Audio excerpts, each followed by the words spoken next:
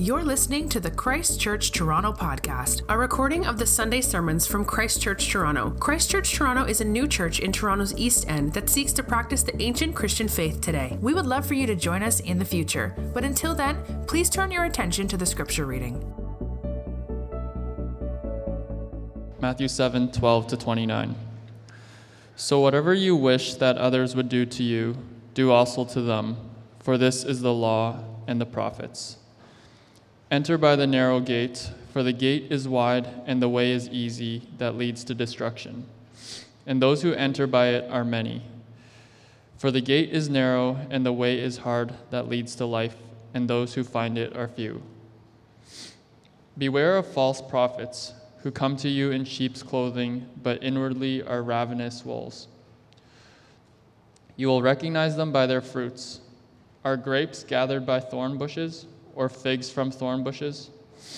So every healthy tree bears good fruit, but the diseased tree bears bad fruit. A healthy tree cannot bear bad fruit, nor can a diseased tree bear good fruit. Every tree that does not bear good fruit is cut down and thrown into the fire. Thus you will recognize them by their fruits. Not everyone who says to me, Lord, Lord, will enter the kingdom of heaven, but the one who does the will of my Father who is in heaven. On that day, many will say to me, Lord, Lord, did we not prophesy in your name and cast out demons in your name and do many mighty works in your name?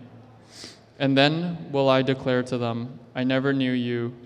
Depart from me, you workers of lawlessness. Everyone then who hears these words of mine and does them will be like a wise man who built his house on the rock. And the rain fell, and the floods came, and the winds blew and beat on that house, but it did not fall because it had been founded on the rock. And everyone who hears these words of mine and does not do them will be like a foolish man who built his house on the sand. And the rain fell, and the floods came, and the wind blew and beat against that house, and it fell, and great was the fall of it. And when Jesus finished these sayings, the crowds were astonished at his teaching, for he was teaching them as one who had authority and not as their scribe. This is the word of the Lord for our church, and it is given for our good. Thanks be to God. Thanks be to God. Thanks, Sam. Let me pray, and we'll reflect on this passage for a bit. Let's pray. Our Lord, we ask that you would speak now to us, your church. We're a weary people who come into this room with all kinds of baggage. We're busy. We're distracted. We're tempted. Would you speak to us clearly that we might see Jesus Christ and in seeing him find hope? It's in his name we pray. Amen. Well, as I stated, we are at the very end, actually, of the Sermon on the Mount, this very famous sermon of Jesus. We could call it, or others have called it, a kingdom manifesto. He started by describing who was blessed in his kingdom. Those who actually lack are those who actually are blessed in his kingdom. And then he moved to talk about the ways in which those who have lack and yet still love and serve are the ones who bear true blessing in his kingdom. He dealt with all kinds of serious sins like anger and lust and retaliation.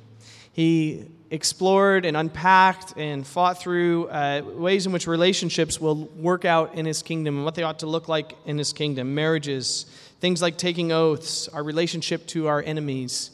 And he also gave us wisdom over general piety, what it means to be faithful to and loyal to his kingdom, what it's going to look like in his kingdom administration. And we've come now to verse 12 where he essentially sums up not only what he's been trying to say, but what he is saying that he has built upon the entire law and the prophets that had come before, what has often been referred to as the golden rule.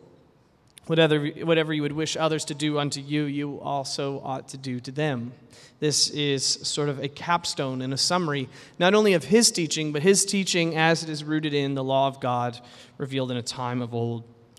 And as we come to the end of the Sermon on the Mount, Jesus wraps up this sermon, as any great preacher would, with a conclusion. And he has a great concern or fear, and he wants to issue a warning to you and to me and to anyone who would pick up and read this sermon for years to come. He wants us to be aware of a very serious human dilemma, that it is very, very easy for us to be educated beyond our capacity. It's very, very easy for us to be educated beyond what we are capable to handle. This is a very real human problem, and you and I know it. There are things in life that you know you ought to do, that there are no facts needed to put into your brain which will convince you to do them, and yet still, for a variety of reasons, you will not do them. Maybe it's something like sunscreen, a personal favorite of mine. You know you ought to wear this in the sun, and yet some of you, or mostly just me, will still find excuses not to put it on, looking for any internet article you can find that says it's not good for you. The reality of the fact is I know it's good for me, and I won't wear it. Things like texting and driving, 8 hours of sleep, proper diet. If I haven't caught you in one yet, flossing.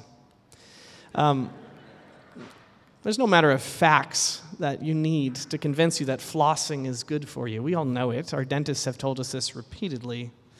And yet, I hope I'm not the only one who has now grown mature enough that I no longer lie to my dentist. I just right away say, nope, I haven't been flossing. Listen, our world is filled with data.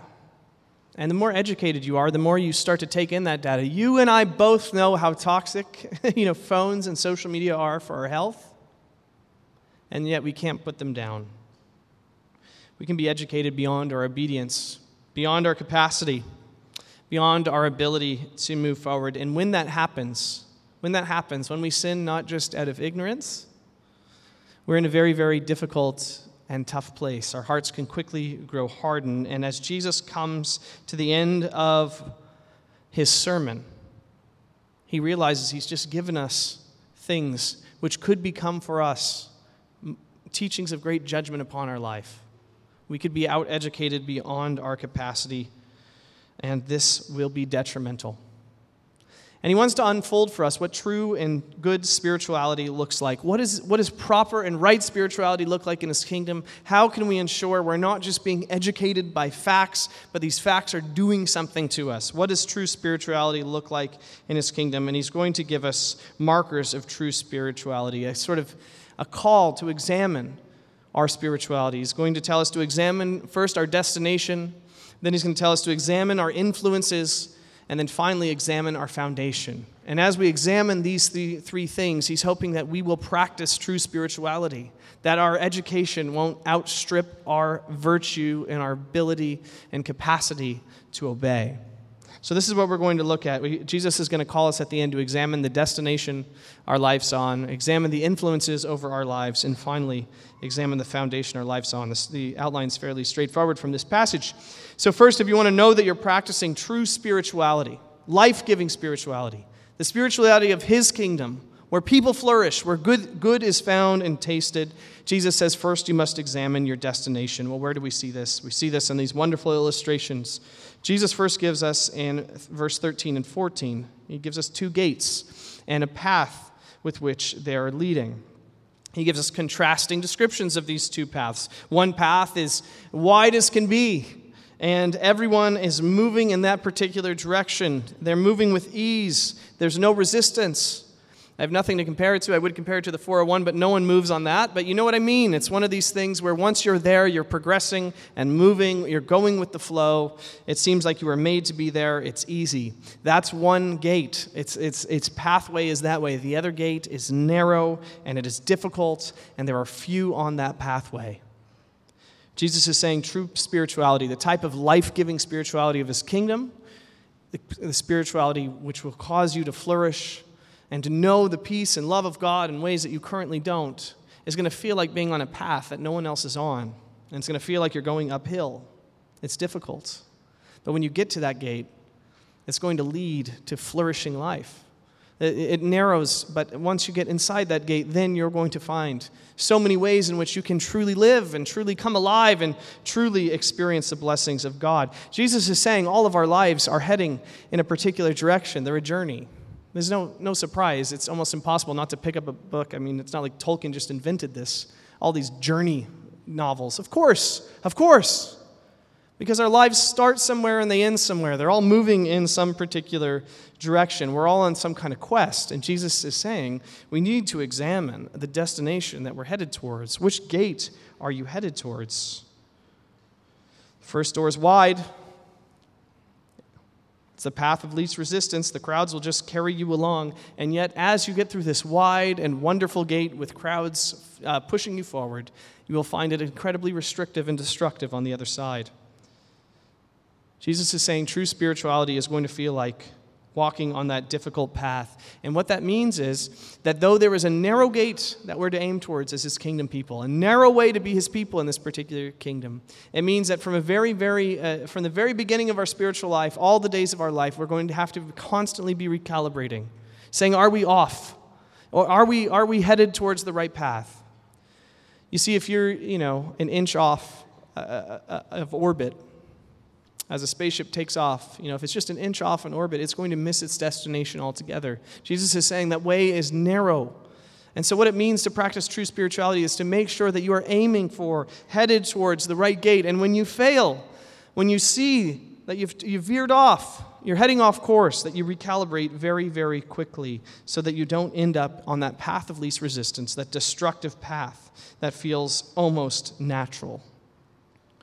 If our goal at the end is this kingdom of heaven, this place where life unending is found, this place that Jesus has talked about, where our enemies are finally put in their place, and our great enemy, death and destruction, is undone and rendered powerless, if that's where we are aiming toward, the door that gets you there is a very, very small door. It seems narrow. The way is very hard. But you have to live a life of intentionality. You have to be clear where you're aiming.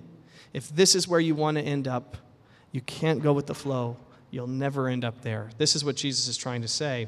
Maybe I could illustrate some of what it feels like this way. Sam, he just read, and I feel like I can make a joke about him.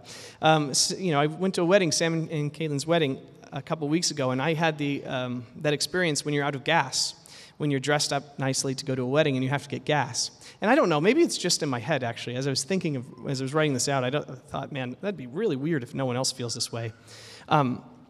But it's very few times in my life I've been overdressed at the gas station, But you're pumping gas with a suit on and it just feels wrong. It's like people are staring at you saying, look at you, all dressed up to go get gas. Shouldn't you have a chauffeur? You feel completely out of place, And of course, every time this happens, the card doesn't work and you have to go inside and manually do it. You just feel incredibly out of place. Who goes to a gas station with a tie on, dressed nice? You feel very awkward. And yet this is something of a picture of the Christian life because I felt incredibly awkward at the gas station, but that was momentary. I was dressed fitting for the place, my final destination, where I was heading. And this is the Christian life. There will be times, students, I'm telling you, I've looked down this hallway at some of the posters you'll see hanging around. There's going to be times where you just don't feel like you fit in. You feel like you're wearing a suit at a gas station. But the way is narrow, and it is hard.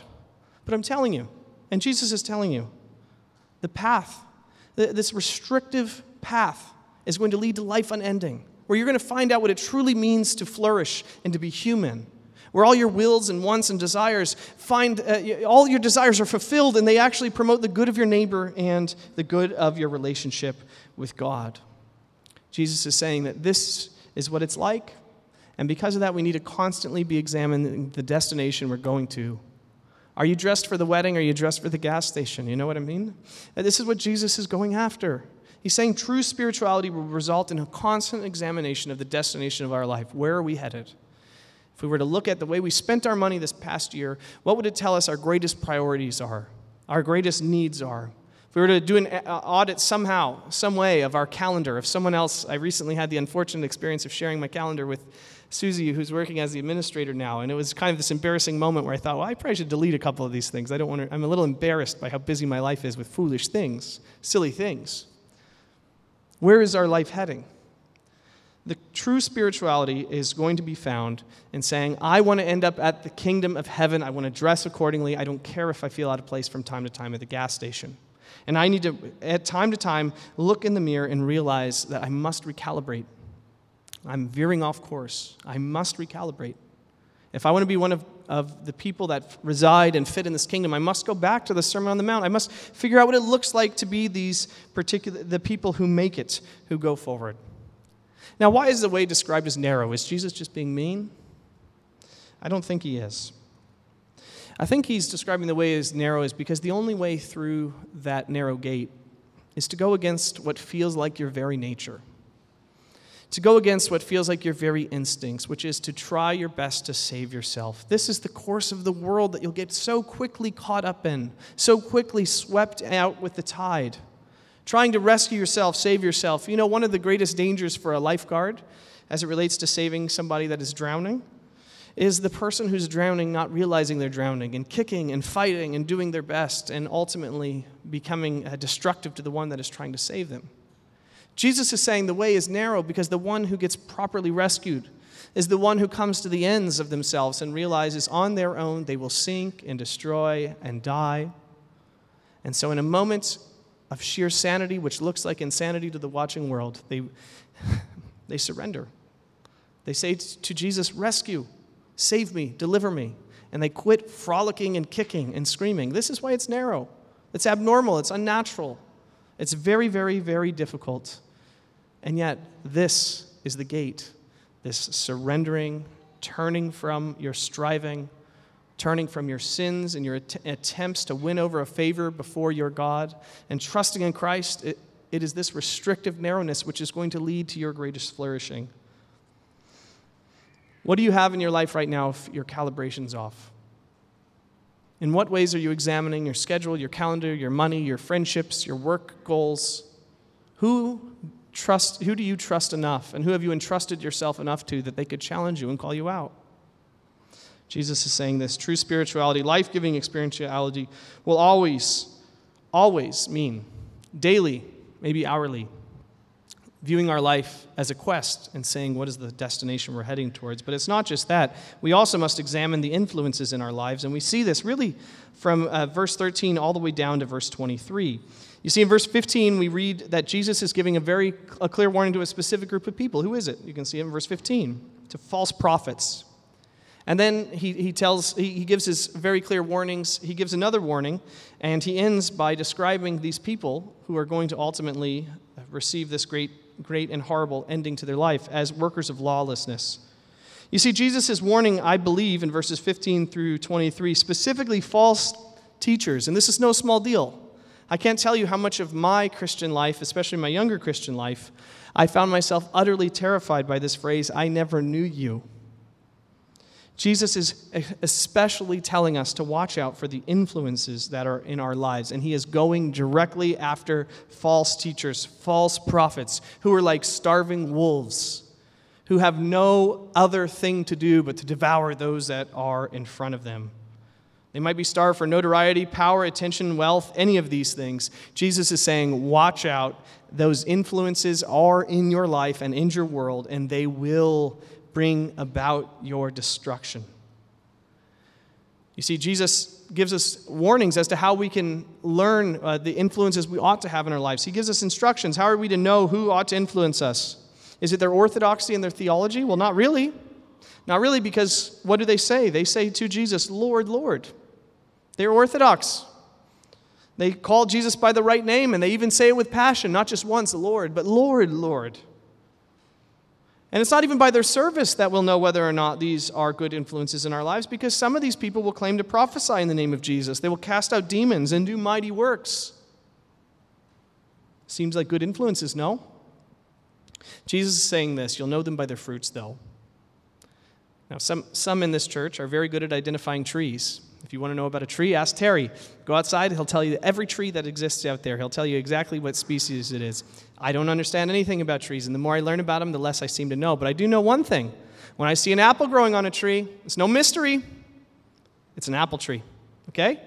You know, this is what Jesus is saying. You're going to know them by their fruits.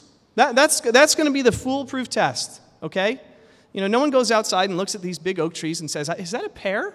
Is that a pear tree? Is that a pineapple tree? No, of course not. You will know them by their fruits. And when you see a tree that is withering up and dying, you will know something about that tree, that it lacks life inside of it, that it doesn't have vitality pouring out of it. Nothing but thistles. And Jesus is saying this is how we're going to know the type of influences we ought to stay away from. We're looking for people who are bearing fruit, people who do the will of Jesus' Father in heaven, as we see in verse 21. Ultimately, Jesus tells us what these people are going to look like. If the false teachers hear, "I never knew you," then what does that tell us about the true teachers? And they are known by Jesus. It's not as though their fruit gives them life. Hear me clearly. What Jesus is saying is, I know this one.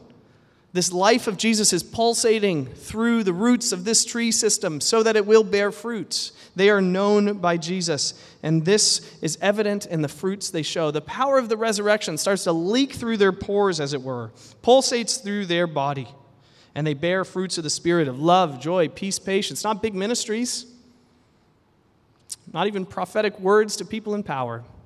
Patience, goodness, kindness, faithfulness, gentleness, self-control. These are the influences you ought to have in your life. Jesus is warning that there are false prophets in his time, and there will be false prophets until he returns. And it is very possible to be shaped by these people. Listen, as much as I loathe reading another story of another pastor who has a moral failure in the newspaper, and I wish these things didn't exist, they do make it abundantly clear to our stubborn hearts. These were bad influences. We ought to stay away. You will know them by their fruits. This is what Jesus is saying. So I say to you, just because a book has a Christian publisher, just because the music says Christian things, be very careful. Marks of true spirituality will look like being very careful about the influences that are over your spiritual life. And the invitation is extended to you. If you don't see the life of the Spirit pulsating through the life of the leaders in this church, I would hope you'd do us the courtesy of calling us out on it. But don't waste your time being influenced by people who are not bearing marks, the fruit of the Spirit. True spirituality is going to look like examining your destination, examining your influences. Thirdly, now it's going to say we ought to examine our foundation we're building on. Where do we see this? Well, it's a very familiar story. If you grew up in the church, you know, the wise man builds his house on the rock. Foolish man builds his house on the sand. At the end of the day, the houses don't look much different. You can build a pretty similar structure on sand and on rock, at least as it relates to an ordinary house. What reveals the difference in the foundation? The season of flooding. Through difficulties, catastrophes, we find out there's a way to build a spiritual life on nothing but sand. And the first hardship that comes your way will wash out all that you've built. And yet there's another way to build a house on a rock, where a flood comes and it does nothing. The house stands sturdy. Rock-solid foundation will be exposed on the last day. And Jesus is saying this. He doesn't make a mystery. How do we know we're building on rock? What does it mean to build on rock? This is so abstract, Jesus. What are you talking about? He says very clearly, the way you build on the rock is to hear these words of Jesus and to do them. To do them. I trust the Holy Spirit's been working in your life, as mine, that as we've reflected on this Sermon on the Mount, our lives are different because of this teaching of Jesus, that we've been changed. And I would hope it would be part of your Christian practice and spiritual practice, maybe to journal or maybe to tell a friend about the ways in which you have heard the words of Jesus and they've made you into a different person, changed you. This is how you will know you're practicing the type of spirituality that is built on a rock, that has deep and solid foundations, that can handle storms when they come. The storms won't be fun, but you can handle them. Hearing the words of Jesus and obeying. It doesn't actually mean that you'll be perfect. Of course not. In fact, hearing the words of Jesus will often mean you'll realize you've deviated off course, that you're building on sand, that you're failing at some front. But what do you do when that happens? Well, the same Jesus who said, "Repent, the kingdom of heaven is at hand," says to you, "Repent, the kingdom of heaven is at hand." You turn from these sins and you build deeper into a foundation in Christ. You find your hope in Christ, your forgiveness in Christ, and you strive and strive and strive by the Spirit's power to obey. And when you fail, what do? You get back up again, you dust yourself off, you turn from your sins, you trust in Christ, and you strive and strive and strive by the Spirit's power to obey. This is how you know you are building on rock. You see, what Jesus is saying is those who have met him in his word, those who hear his word and have met him, can't possibly can't possibly hear these words and not be transformed by it. Maybe I could illustrate it this way, If I showed up late to church one Sunday and ran up on stage and looked all frazzled and said, I'm very sorry, very sorry. It's a very, very difficult day. My morning's been very complicated. You won't believe what happened. I was walking to church and a plane dropped from the sky. And, minor flesh wound, not a big deal, but it hit me. And I got around it, but that's why I'm running late. I had to go change clothes. No, never say that. Why? Because being hit by a plane from the sky is far more traumatizing, far more transformative. It would ruin more than just being a couple minutes late. It would ruin your day. To be hit by this would change everything. And Jesus is saying, listen, my words are coming from heaven. What it means to be a human being is to be utterly disconnected from the ways of God and constant rebellion to the ways of God. And what I am saying to you is this: something greater than a plane has fallen from the sky. Jesus Christ is God's very Son come to this earth in human flesh. He knows our ways in every way. Something bigger than a plane has crashed into your life. It is not possible to hear these words and not be changed by them. It's not possible. Something greater than a plane has fallen. Listen, it's quite common now to speak of trauma, to have experienced trauma in life and trauma in the workplace. There's great research being done about trauma, but one of the problems with trauma is it's becoming trendy now. And so I was talking to an individual about how easy it is to fake trauma in the HR world and get out of workplace experiences. And so how do they diagnose someone with trauma properly and make sure they don't just say they have trauma, but they actually do indeed have experienced workplace trauma? What are they looking for?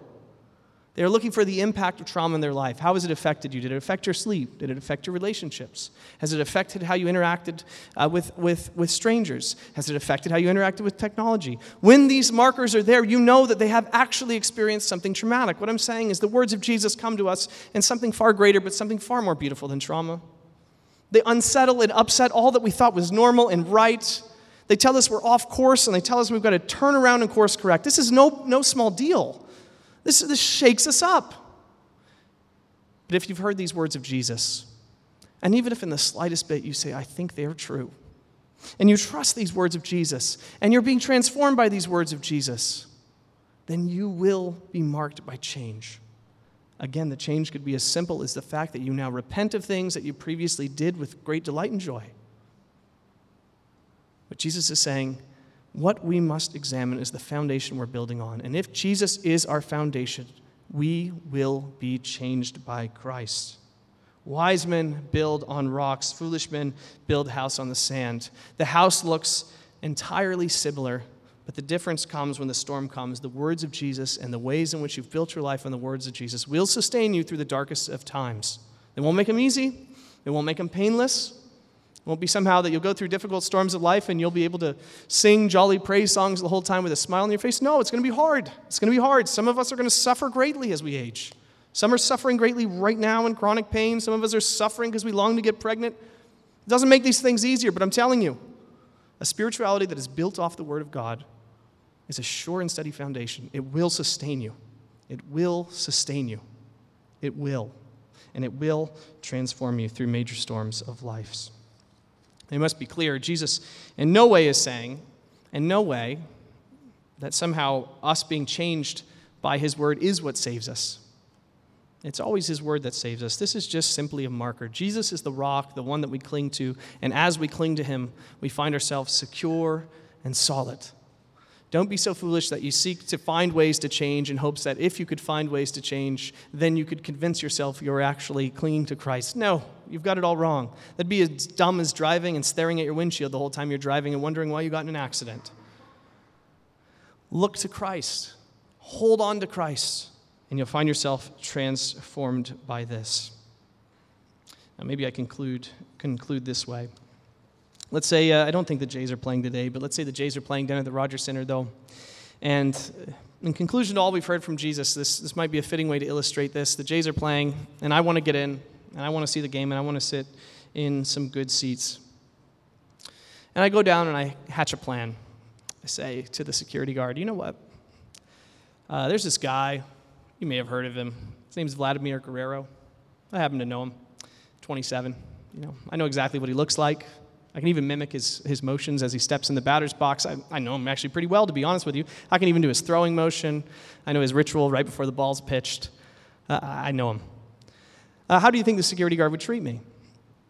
He'd say, well, that's cute. That's cute. But you're not coming in.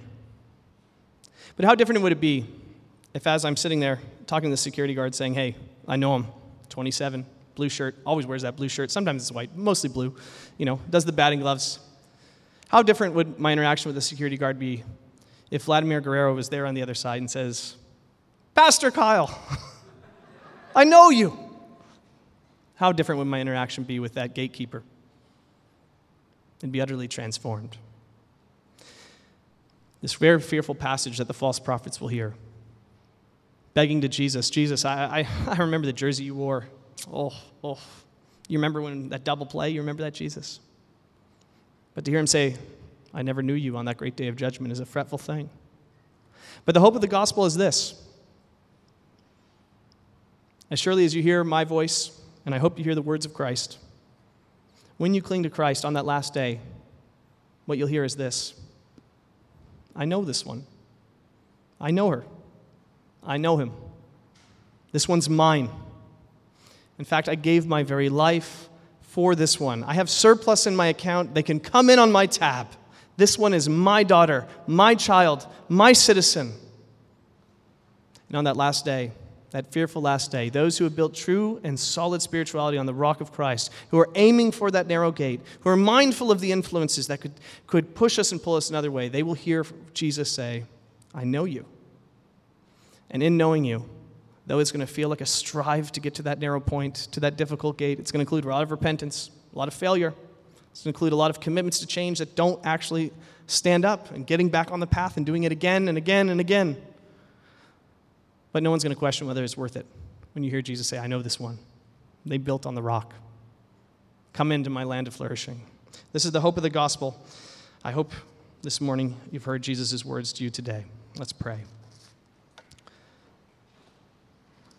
Our Father, we've learned so much from the Sermon on the Mount, from the words of your Son, Jesus.